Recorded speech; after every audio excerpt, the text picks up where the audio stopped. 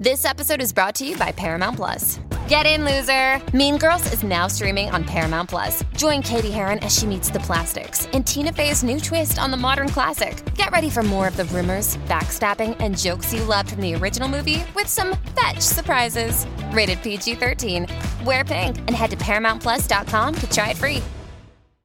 Hello and welcome to What She Said, brought to you tonight by TD Wealth. It is nice to have you with us this evening. I'm Kate Wheeler. Christine Bentley is enjoying the sunshine this weekend, but will join us in several segments. So with all that brightness, we're going to start off by talking about our eyes. Dr. Alan Slomovic, president of the Canadian Ophthalmological Society, is here to run through some of the most common eye conditions people get and what symptoms should prompt them to make an appointment with an ophthalmologist. And they're just going to make me say that so many times today. Now, from our eyes to our skin, cases of melanoma are on the rise. It is one of the most common cancers among ages 15 to 29. Annette Sear, the founder and chair of the board of the Melanoma Network of Canada and a 3-time survivor, is going to give us some facts about how we can all stay sun safe this summer. Well, pesky pickpockets are still out there, and our travel expert Candace Derricks is going to tell us about what to watch for when you're on vacation and how to protect yourself from becoming a victim with some practical tips and even some gear. And it is Saturday Night at the Movies, brought to you by Elevation Pictures, and Tom Cruise and Russell Crowe are back. Or are they? What is this, 1998? As always, our trusted film critic Anne Brodie is going to run down what to watch and what not to watch this weekend. Anyone finish Orange is the New Black yet? Hey, I haven't even started. What are you talking about? In TD's Your Story, Your Future, Associate Vice President of Everyday Banking Sue McDonald is going to talk to us about a recent survey that looked into what working post-secondary graduates are anxious or overwhelmed about.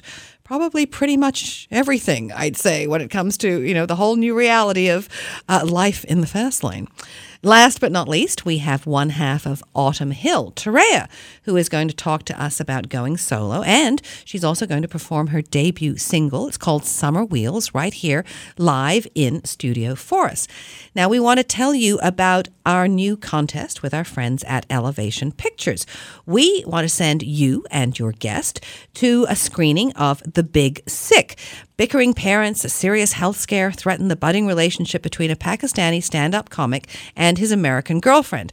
Now, the movie is in select theaters Friday, June 30th and Friday, July 14th. It's pretty much everywhere. But we are giving away double passes to the premiere screenings in 7 cities, coast to coast. So go to whatshesaidtalk.com and click on contest to claim your tickets before they're gone. And tell your friends in Halifax, Vancouver, Winnipeg, all over the place. We want to offer congratulations to Jan Ian and Kelly Woods, who are going home with a copy of Walt Disney's Bambi on Blu-ray DVD. Actually, they're not going home. We're just sending them to them. It was much easier. We don't have live studio audience yet, but we're thinking about it. Up next on What She Said, he's got an eye for eye health. Dr. Alan Slomovic is on after the break. Stay with us. You must help me if you can. Doctor, my eyes.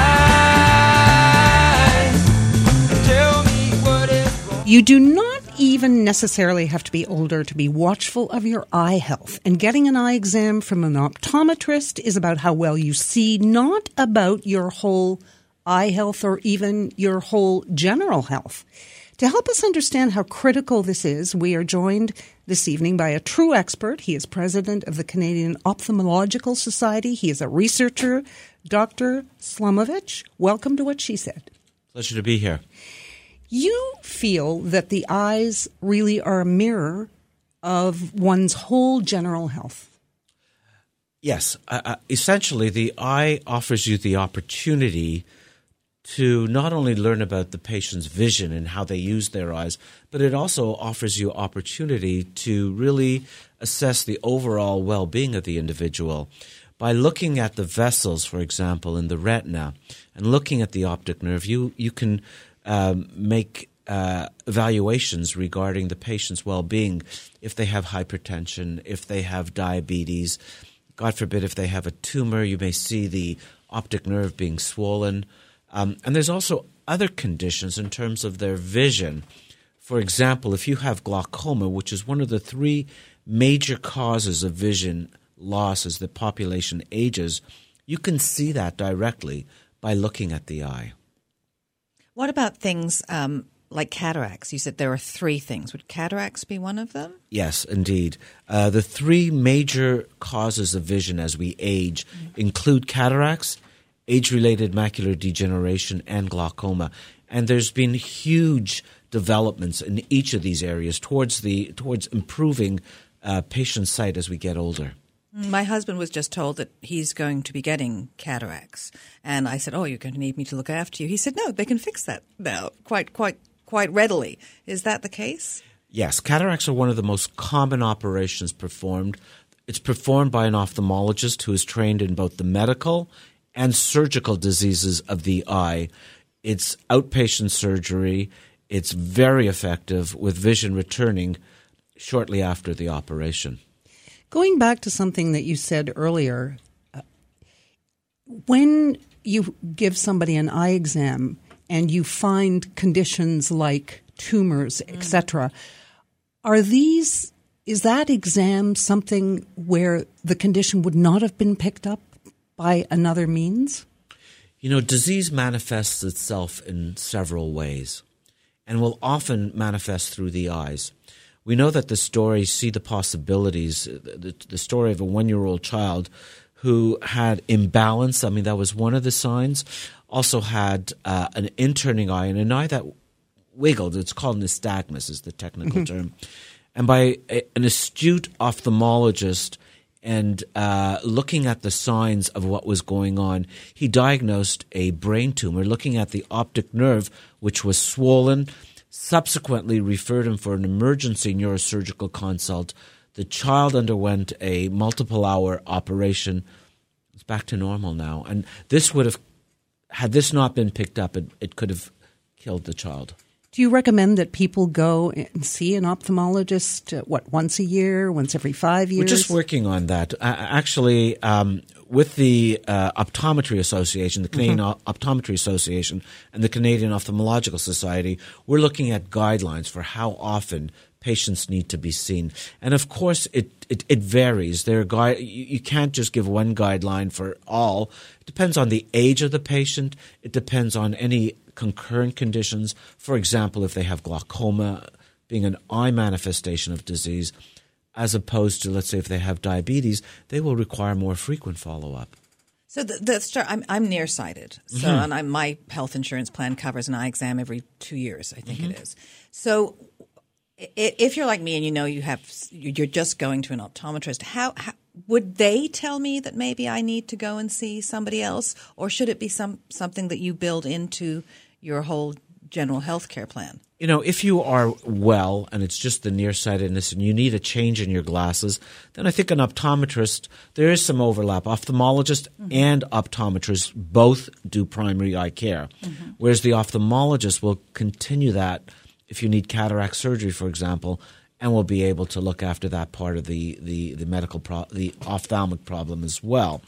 But for general eye care, if there are no warning signs, then I think visiting either an optometrist or an ophthalmologist is perfectly appropriate. If you're losing vision, however, the optometrist, and you're seeing an optometrist, they will send you to an ophthalmologist, for example, if you have a cataract, if you have glaucoma, if you have macular degeneration. This will then be referred to an ophthalmologist for the appropriate treatment. You're involved in some serious research. So what are the leading edge breakthroughs that you see coming or you see close to coming? There's so many interesting things that are going on now. My own passion is on ocular stem cell research. And what is that? It's people who have stem cell disease of the eye. Our first patient was a patient who was blind in both eyes, a young guy in university, blind in both eyes, and more severely was suffering with severe pain. And really 1 month after his first operation, he was driving a car and pain-free in that eye. And similarly, when we did the second operation, the story actually made it to Japan, actually, at primetime TV. But it's people who have a disease of the front of the eye, and oftentimes this can be repaired using stem cell techniques. But there are advances coming in every area. For example, with cataracts, the new intraocular lenses are really amazing. There are a lot of people now who can see both distance and near after the cataract surgery, whereas they couldn't see either before. There's advances in macular degeneration. We used to think that people with wet macular degeneration, you're going to go blind. Unfortunately, you'll be able to see peripherally, but you won't be able to see centrally. Now we have techniques where we're injecting certain drugs called anti-VEGF components, and these people many times maintain driving vision. So there are a lot of advances going on in all of the areas in ophthalmology. It's a very exciting time to be a part of this. Do you ever see a day when people who go blind for any reason will have their sight restored? We have seen that, absolutely. We see that regularly in various degrees. You know, people with cataracts, for example, right, they can come in with terrible vision, and within a couple of days, and we've had, each ophthalmologist I know has experienced this, where within often a week they're seeing again. They're seeing well enough to drive. But I'm saying every condition. Every condition. I think that's going to take time. I'm optimistic. I'm an eternal optimist. There will be a day that's going to happen. It's not today. An optimistic ophthalmologist. That's a tongue twister. What would be your top 3 tips to all our listeners out there about looking after their eyes? Okay. So I think number 1 is get routine follow-up examinations. Some of the more serious issues like glaucoma, for example, can be a sight. You can lose your vision completely from it, and the signs only come very late. So it's best picked up early on in the course of the disease. So getting routine eye exams, making sure that you understand what are some of the warning signs of eye disease, and seek help if you develop any of these. Some common examples are getting a lot of floaters, seeing a curtain-like effect in your vision. Those are some important signs that you need to be aware of. And I think being involved with a good primary care eye provider is very important. So, Dr. Slamovic, where can people find more information about eye health? Well, you know, we have a website. The Canadian Ophthalmological Society has a website. And the mandate of the society, it's a non-for-profit organization and really is the spokesperson for Canadian ophthalmology. And a lot of information there, a lot of valuable information can be found on the website. I think you need to be careful with Dr. Google.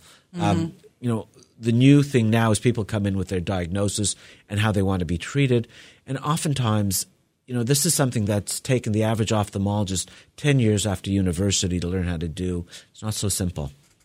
Thank you so much for joining us. It's been my pleasure. Thank you for having me. This is What She Said. Stay with us. Now I'm walking on sunshine. Whoa, I'm walking on sunshine. Whoa. Well, sunshine is a wonderful thing, but melanoma is not, and it is one of the most common cancers in young people. People between 15 and 29, with over 6,800 cases in Canada this year. It's also the most aggressive skin cancer if not caught early. Joining us today is the founder and chair of the board of the Melanoma Network of Canada and a 3-time survivor, Annette Cyr. Welcome to What She Said. Thank you so much. Now, a 3-time survivor, I've got to start there. Tell us what happened. Well, I back in 2001, I had couldn't even see it, actually. It was a small mole. It was on the bottom of my ankle. And I actually waited about a year to actually have it go and have it checked out, and went to see my doctor, referred me to a derm, and the derm said it doesn't look like anything, but when they took it out, it ended up being confirmed as melanoma. Fortunately, it was felt to be caught early at that point in time, but it ended up, there was a 97% chance it wouldn't come back. I was in that 3%. So it ended up coming back about 6 years later, spreading up my leg, and then again in 2012. So it went through, tremendous amount of surgeries and scans and CTs and MRIs and all sorts of skin grafts. It was a nasty treatment, let me tell you. Wow. And then, so now, the prognosis now, how does Well, I'm still a high risk patient. I'm at advanced stage, but fortunately, I'm free of disease. I'm 5 years this month again, so we'll restart. We're all that knocking clock. on wood here. No kidding. Yeah. I think it's really incumbent to create some awareness about this disease and how, who knew a small little mole, something so small could potentially take your life. Okay, so I want to go there next because I know this. I know that a small mole can change your life, but I don't know what I'm looking for. It's hard. It's hard. I think, even our GPs, who we think are our frontline physicians, are not trained to spot it. And they're the ones that we think are the ones that are, looking at us naked when we're getting our annual checkup, right? They're supposed to know. Poor things. Yeah, believe me, I just was at my derm. But it's difficult. But there is something on our website and on many websites, including CDA and such too, called the ABCDEs of melanoma. And it gives you some pictures of what to look for. So what is a normal mole, and then what to look for. So the A is asymmetry. So if the mole is not a nice circle and round, a normal mole looks round.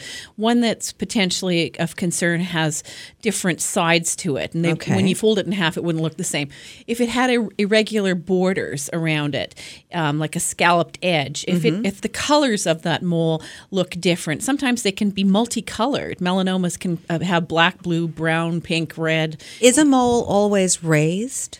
Oftentimes it is. Most often it is. Okay. So that's the A, asymmetry. B, the border. Right. You discussed that. Yep. The ragged, uneven. So Yes. it should be a mirror image, basically. Yeah, exactly. Okay, so C is for color. Yeah, absolutely. So the different colors sometimes in the mole, and you can't always see it from a naked eye. So what needs to be happening is if I'll go through the D is diameter as well, which is size. If it's larger than about 6 millimeters, which is about the end of a pencil eraser, then you should probably have it checked as well. But the one I think is most important is the E of those ABCDEs, which is the evolving and changing. Most often people that have a problematic molar lesion have a change in it. It's either been there forever and now it's changing, it's growing, it's itching, it's oozing, it's bleeding. A lot of times people say, oh, gee, I nicked it in the shower, or it rubbed up against my bra strap or something, but that's your body also telling you that it needs to be checked out. And the best person to check that out is your dermatologist. And it's difficult to get into them, let me tell you. But, when Do you need a referral? You do need a referral from your family physician. So if you can get into a derm, they'll oftentimes use what they call a dermatoscope, and which actually looks down into the mole itself to tell them if it's a potential melanoma. So that's really the definitive answer. Okay, let's tackle sunscreen. Yes. I have a sister-in-law who feels that using sunscreen, she's putting more chemicals on her body than she's doing more worse for her than she's doing good, is what I'm trying to say. And I argue with her on this all the time. You're not the only one. Quite honestly, it's a common urban myth out there. If you think about the products that we use on a daily basis, open up a can of soup and look at what the ingredient list is on that. Toothpaste, soap, and such. We don't know necessarily all of those ingredients, but all of those ingredients have to be approved by Health Canada.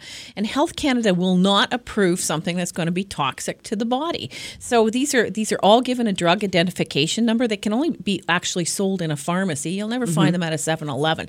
So all of these products have been tested, and the concentrations of the different types of ingredients that are in sunscreen are not found to be harmful to one's system. There's a lot of speculation out there, but that's a common thing. What's more dangerous is exposing yourself to levels of UV radiation on high concentration days like today, which the UV index, I bet you, is 7 or 8 at minimum today. And, although we've had a awful, cold, wet, rainy spring. Here comes the sun. Here's the sun. But we need to be out there enjoying that, and we need to vitamin D. But vitamin D is another one of those myths that we like to dispel a little bit. Your body, yes, does produce some vitamin D when there's exposure, but it shuts down within a few minutes of exposure outside. You cannot get sufficient levels of vitamin D from the sun, and it's a more dangerous way to do it, as well as getting premature wrinkles and aging and brown brown spots and nastiness. I'm all about over. hats. I think hats should be just well, looking at your coloring, I'm glad. I'm looking at that going, yes. But, vitamin D production, you're safer to get your vitamin D through a bottle. It's cheap. It's effective. In Canada, it's recommended 1,000 milligrams of vitamin D a day. And that's for just about everybody, children included. So always check with your doctor, but that's the recommendation. So what should we be looking for when we choose a sunscreen?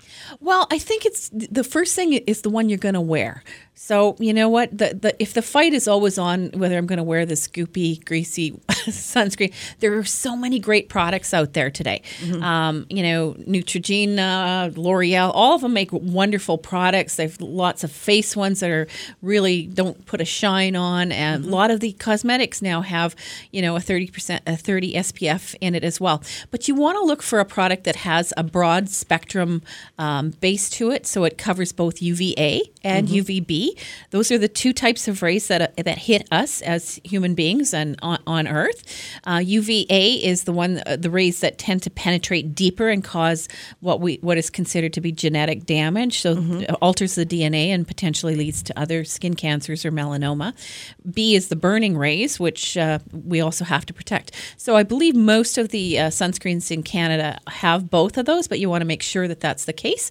And you also want to make sure that you apply it consistently and reapply it after sweating. Apply liberally. Liberally. We don't use enough of it. So when you think an SPF is 30, if we don't put enough of it on, we're probably not getting that level of protection. Okay, now let's talk about tanning beds. Oh, I God. tell my daughters there is no such thing as a base tan. No. Any tan, you've done damage to your skin. Absolutely. You've heard the message. I'm glad to hear that. We were able to get the tanning beds banned for access for 18 and under back in, I think, 2011 now it is. But it's not healthy for anyone. The World Health Organization has pointed that out. Time and time again, physicians, all the medical communities in this country will tell you it is not healthy. It is absolutely not healthy. The rays in the UV radiation emitted in a tanning bed is 5 to 10 times stronger than midday sun.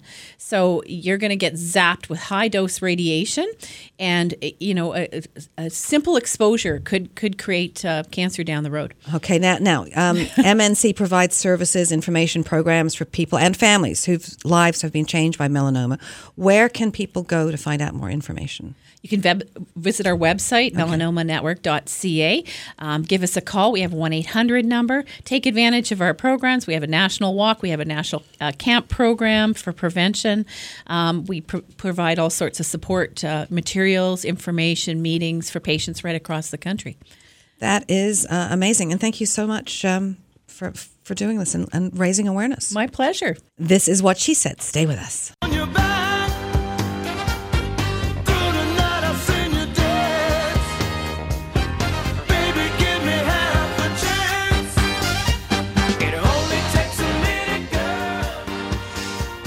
Joining us now is our travel expert, Candace Derricks. Welcome to What She Said. Thank you. And I can't wait for this because you're going to share what to watch for when it comes to pickpockets and how to protect yourself from being a victim with some practical tips and gear. Something we all need to know. And I think it's happened to almost everybody, or at least to somebody you know. Well, this is actually... And they've been stranded with no wallet, no hotel key, no phone, no... Well, this is actually the inspiration for this segment is that a friend of mine was recently in Paris with her family, and these are savvy travelers. So they knew that pickpocketing was an issue. They were very aware of things. And then on the last day, they were on the metro, and her husband's wallet was lifted from the inside of his jacket. And he didn't realize it until after they got off the train, which is crazy, right? Like these pickpockets are really, really good at what they do. And afterwards he was reflecting on it. He says, well, I think it was when, that guy bumped into me because he couldn't think of how else this had happened. So I thought it was a good time to maybe talk about for people heading to Europe this summer in particular, because Europe's sort of, there's a lot of it going on in Europe right now. It used to be New York. People warned about New York. New York was crazy, and now it's New York. The pickpocketing has fallen almost to nothing. So, but do we have an issue in Canada?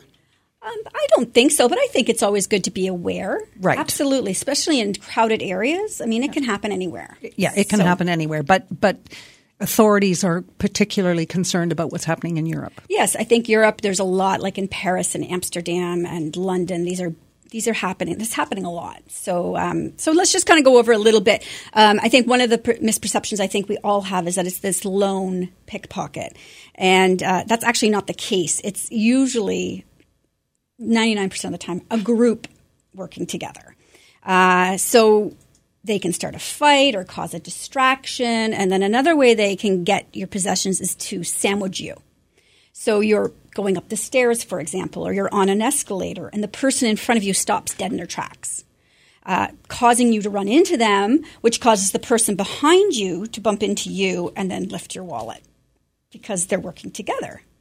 So, and then another classic place is at a turnstile, going into a subway. Those little turnstiles, that's a great place for them to sandwich you to get your goods.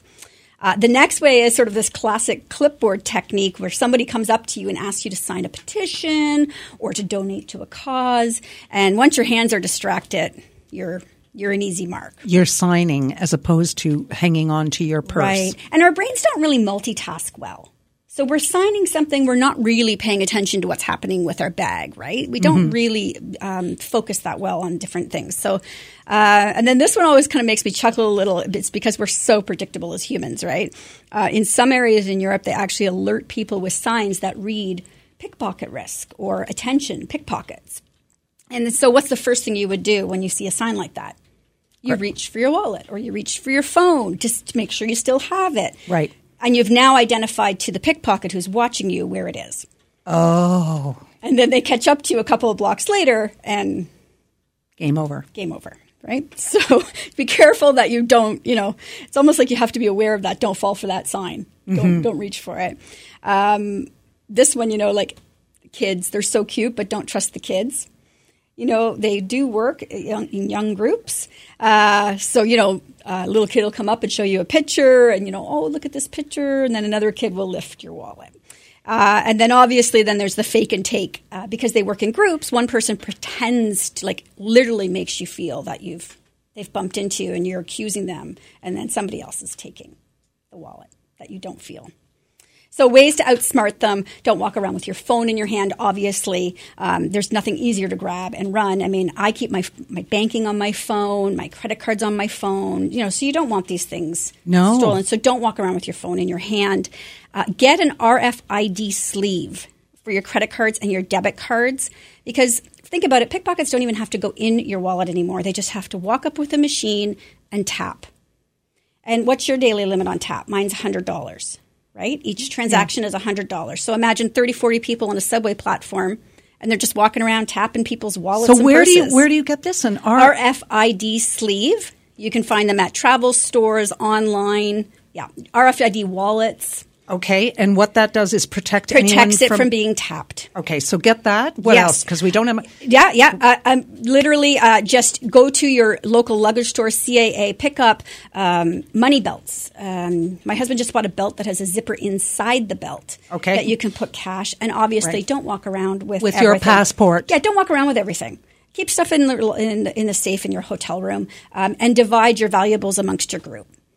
Sounds great. Yeah. And if your hotel room has a safe, put it all in there. Absolutely. Yeah. Don't go out with more than you need. Well, thank you so much for joining us. These are really, really, really good tips. Where can people connect with you? They can find me at lifeinpleasantville.com and they can find me on Twitter at CandiceDX. And we'll chat with you in a few weeks again. Saturday night at the movies. Who cares what picture you see?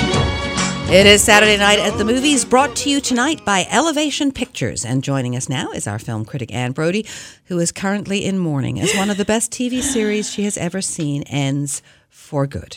Fargo.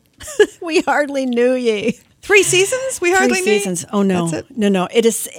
I can't think of a series that was better than this. There are biblical references, Greek mythology. It's very much of the zeitgeist of whatever era. Each season was in a different era, and yet they're all tied together by something. In one case, it's just a quick shot of a man, and you, oh my God, what became of him? it's just so intelligent and deep. And it just takes place with like country people out in the wilds of Minnesota, actually shot in Calgary. So, thank you to FX and all these fabulous people who did Fargo. And it is not coming back. Oh, dear. Oh, well. My cousin Rachel. Very good. Very good? Oh, man, that was great. It's dark and romantic. And you know the story by Daphne du Maurier. I don't. I'm trying to place the story. I don't. I can't remember it. Yeah, she does quite a few of them of the same sort of thing. But it's about a young fellow whose wealthy guardian, he thinks was murdered by their mutual cousin in Italy. So the woman comes up to claim her inheritance, or so we think. And he's just ready for war. But naturally, it's Rachel Weisz, and he falls under her spell completely. He is about to hand her the entire estate, all the family jewels, and in fact, he does. Oh, and my it just gets more and more twisted. And I'll tell you, Kate, even when I read the book in school and after the movie, I can't tell you what the answer is. Okay, let's move on to the true story of a woman's spiritual awakening thanks to a dog, Megan Levy. Yes, she was a girl who was very much marginalized in society. Drinking, drugging, poor family life, and all of that. There was no meaning to her life, so she joined the Navy, Marines, and was assigned to the K9 unit. Why can't they just spell K9 instead of saying K9? Anyway, off she goes to the Middle East, and this dog is a bomb sniffer, and she takes him around, and he finds the bombs. And they found, I think, they were on 100 missions, and he saved her life so many times.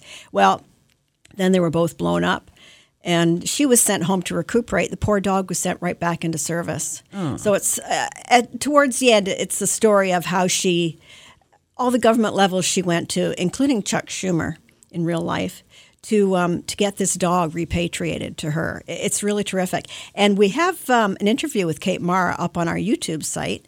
So she's lots to say. She's a real dog lover, too. She felt like she was cheating on her dogs with the 2 Rexes. But there you go. Now, I understand that the mummy is not yummy. Not this one. Okay. Yeah, next. Really that bad? We're just giving it a next? Tom Cruise and Russell Crowe is just a next? That's it? Well, how do you explain Russell Crowe being in a movie? How do you, and Tom Cruise, please. Okay. All right. What about there's Brian Cox is doing Winston Churchill. He's transformed. Really? You'd think it was Winston. Good old Winnie. Yeah, and it's on the eve of D-Day. And of course, I didn't know this, but you will, that he was present at Gallipoli. Mm-hmm. And he witnessed these senseless murders of these soldiers, and he vowed never to let it happen again. And of course, D-Day was a disaster ready to happen. And so, it's a whole movie of him being depressed and glum that it's happening. He can't fix it. And that's where it loses its juice because, how many shots can you look at a guy in bed being sad or drinking? And it sort of loses its steam. It's like... Smarten up already. Snap out of it. Snap out of it, yeah. Okay, Becoming Cary Grant. This is a documentary based on Archie Leach, Cary Grant. Yeah. A kid who had a very sad life in Brighton growing up in England. Very, very sad. And I will tell you before anything else that this is a documentary so worth seeing just on its own or as a fan of Cary Grant. It is so beautifully done. It's a psychological documentary on his life, from being Archie Leach and the formative event that happened to him that changed him. He was the walking wounded most of his life. And it wasn't until he was in his 50s and he started experimenting with LSD under supervision, I think he had 100 trips, that he was able to come to terms with what happened to him as a child. And embark on 2 relatively successful marriages with a whole bunch of broken ones in his past. It is sensational. Okay, and Netflix, last but not least, they've unlocked the slammer for season 5 of Orange is the New Black. And the whole season is going to take place over these 3 days of this riot. Okay. So All right, sounds good. Now, we want to remind you about our new contest with our friends at Elevation Pictures. Bickering parents and a serious health scare threaten the budding relationship between a Pakistani stand-up comic and his American girlfriend in The Big Sick. The movie is in select theaters Friday, June 30th and Friday, July 14th everywhere. And we're giving away double passes to premiere screenings in 7 cities coast to coast. Go to whatshesaidtalk.com and click on contest to claim your tickets before they're all gone. Ray Romano is in it. It looks hilarious. Yay. I hear it's great. Thanks, Anne. This is What She Said. Stay with us.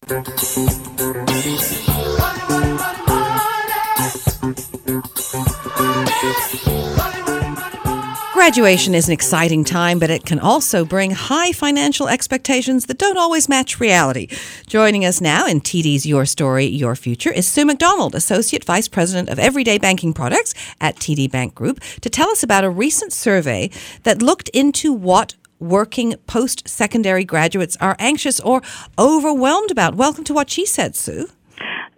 Thank you very much for having me, Kate. Now, okay, what can you tell us about the survey? So you're correct, as you stated. TD just recently went out to graduates to really get a pulse check on how they're feeling. And we went out to about 6,000 post-secondary graduates. And the results that came back were kind of not a little bit surprising. As you noted, overall, people were feeling a little bit guilty and a little bit anxious with their new financial realities. So, and how so? Were they just thinking they were never going to get a job? Were they thinking that, what was really bothering them? Well, the interesting points that came out in the study was the first one being that it took a little longer than they expected to find their job. Right. And I don't think that's not new for anybody, but, and I think it truly is about how we're defining your first job or a job in general, which it could be the industry you studied, but it's an entry-level role. So you're not necessarily receiving the income you were expecting, or it's a part-time role, or it's a contract role. And so all of a sudden you're getting some disparity or some fluctuations in income levels. So net effect, graduates were surprised on how long it was taking them to get their first job. And then secondly, they were surprised by the level of income that they were actually getting when Welcome to the real world. Yeah, exactly. Yeah. Exactly. So is it that they want to become financially independent, or they want to live on their own? Are they concerned about repayment of student debt, or is it just all in all the future? I think each one of those realities is different dependent on the individual. So everybody has their own objectives, whether it's moving out of my parents' basement, or whether it's getting a net new car, or whether it's accumulating assets, or to your point, being financially independent. Everybody has their own objectives or their own financial goals. I think what was sort of surprising to them was the difficulty it might and the complexity that it takes to get there. Right. So do they feel guilty about spending money on Absolutely. Things they do? Yeah, so that was one of the ones that just kind of made me smile is, I want to go out for dinner with my friends tonight. Ooh, I shouldn't be spending that because I have to make rent this month. And so the new financial reality hits them with, as I said, the longer time it takes to actually get the job, then the higher than level expected expenses. So let's be clear, in a major urban center, rent is expensive. You've got transportation. You've got wardrobe. So that old sweatshirt that you used to pick up off the floor and wear to class every day doesn't fly. You need to get, even if you're in a business casual environment, glasses to look funky and cool are expensive. That blazer, those jeans, all of those compound. And so when they go out and spend something on themselves, they're feeling a little bit guilty. That's interesting because we hear so much about the millennials wanting to have more experiential things going on in their lives, that they want the experience more than they want the stuff. But they need a certain amount of stuff to get the job. Yeah, and I think it's a function of what we consider wants and needs as it pertains to this stuff. So I use the example of I need my $4 double decaf latte every morning. No, you don't. Right. You can satisfy that same need with the 25-cent drip coffee that you can make, within the cup. So I think it's a function of reframing their definition of needs versus wants. And to your point, what's considered foundational. Okay. So we still have to teach them how to save then. We do. So what are some of your top tips for graduates? Yeah, so it's pretty simple. Think of this as putting together your study plan. It's exactly the same. You need a game plan. And I think once you put a game plan in place, you've got control over your finances. And that stress and that guilt and that anxiety that you're feeling goes down tenfold. So the first and foremost thing that you need to do is set that objective, both short-term and long-term, the what. So is it move out of your parents' basement? Is it paying down your student loan? Is it saving enough money to get a place of your own or buying a car? So determine the what, and as I said, that will be different for everybody. And then it's talking about putting together, it's the how. So how are you going to get there? And this is where that dreaded B word comes into play. Budget. Budget. It's figuring out how to live within your means. And you lived like a student before. You can keep living like that. Ramen noodles still taste good. They still, you know what? Their flavor doesn't change once you get that degree. But you have to be aware of the new financial realities. You're not getting subsidized student housing anymore. You're not getting student discounts. So setting that budget and understanding your means and living within it is essential. And it's also critical to be constantly monitoring that budget. It's not good enough to set it and check it once a month, but to really be tracking your spending, to sit there and kind of go, I'm up, I'm under, I'm over. You need to be paying attention. Well, there's got to be an app for that. There's many apps for that. I'd say TD actually has a pretty unique one out in the marketplace right now called TD MySpend. And what I love about TD MySpend is the fact that you get a holistic view of your spending patterns. So it combines both your credit activity or your Visa card activity with your checking account transactional activity, so that it'll let you know every day, and you can quickly check, where am I in my spending pattern? So it's almost a set it and forget it. You set it, you don't forget it, you check it. Mm-hmm.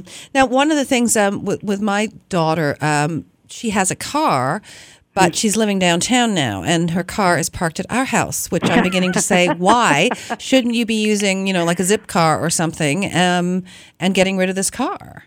Yeah, cars are I would say one of those things where you go, as soon as I graduate, I'm going to get a car.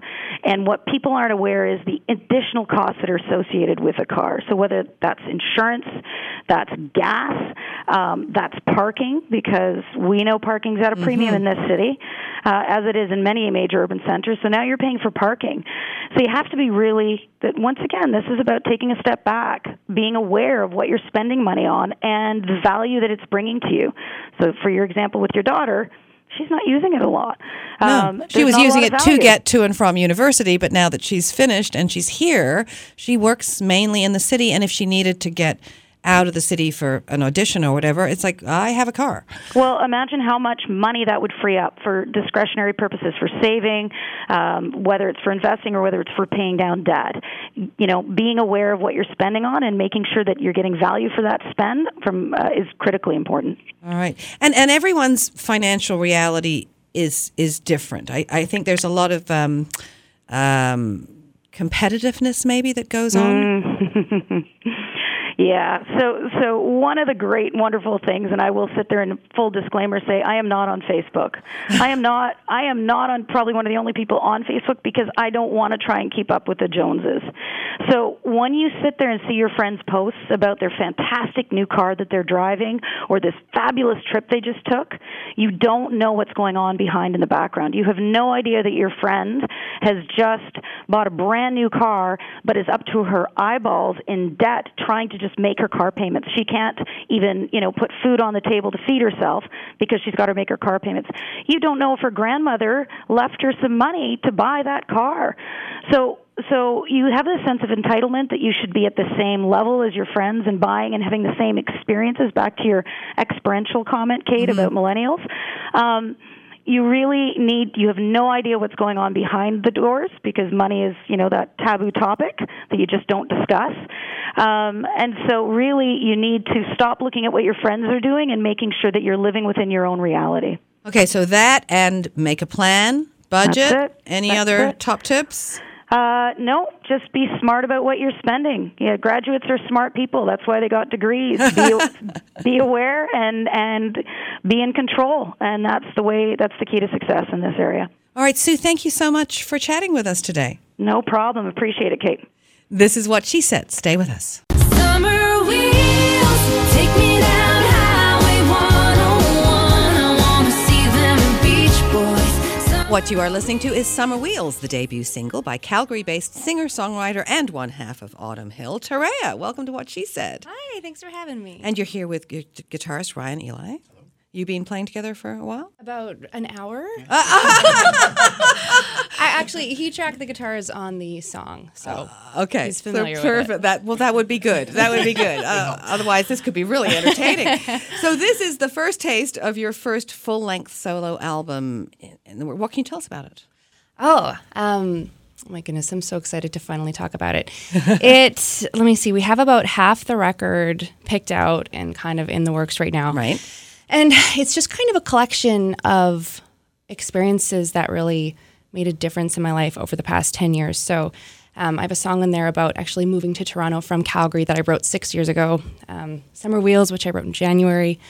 There's a song about losing somebody and just a really cool pop kind of country mashup of, I don't know how to describe it, but it's basically the title track of the album, which I can't tell you yet. It's still secret. Can't tell us, you have to kill us? Okay. Yeah. It's just about how all these experiences kind of make you into this beautiful mosaic of a person. And is that part and parcel? Because you had a highly successful 5-year run with Autumn Hill. Produced, 2 albums, 4 top 20 Canadian country singles, and over 100 high-profile live appearances. So what was the motivation to tell this new story? Oh, that's a great question. I feel like this is something that I've wanted to do for so long. My whole life, since I was a little girl, I wanted to release a solo record. So it just kind of felt like this was the right time to branch off and kind of explore that path a little bit. I learned so much, met so many amazing people, made a great friend in Mike, and this was just kind of, it felt like the time to kind of tell a story of my own.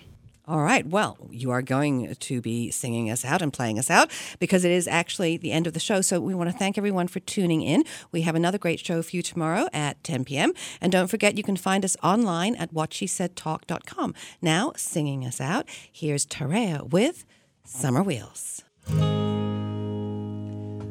Summer wheels, take me down Highway 101. I want to see them Beach Boys.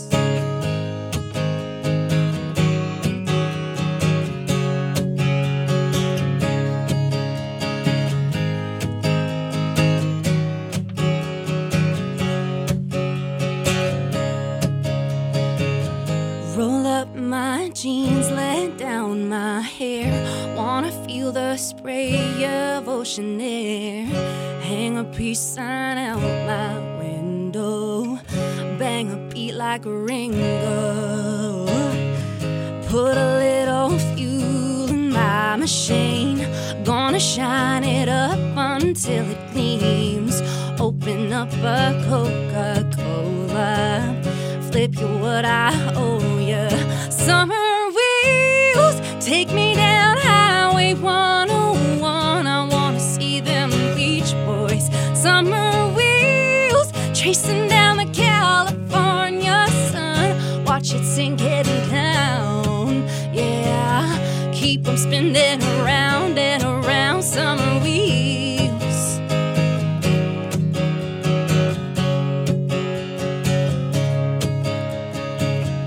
Gonna put some copper tone on my face. I got my surfboard just in case. Might keep these white walls moving.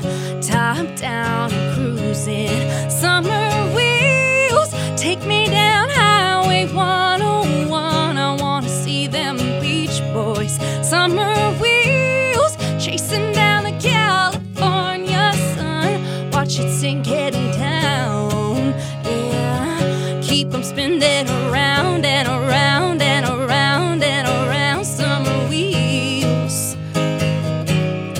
Summer wheels.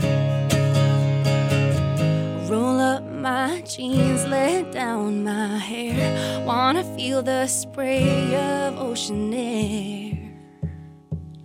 Summer wheels,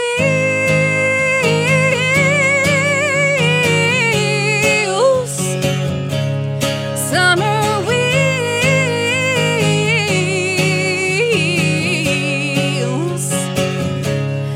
summer wheels, take me down Highway 101. I want to see them Beach Boys. Summer wheels, chasing down the California sun. Watch it sink heading down, yeah. Keep them spinning around, yeah.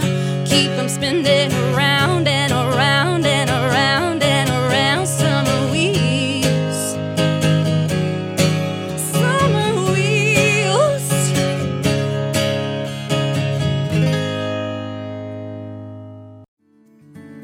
Come on a journey like no other, where you will discover many roads that will lead you to a happier, healthier, and more stress-free life. And the beauty is, you don't need any vacation time for this adventure. The journey will come to you. Join Avery Rich on your very own journey into yoga.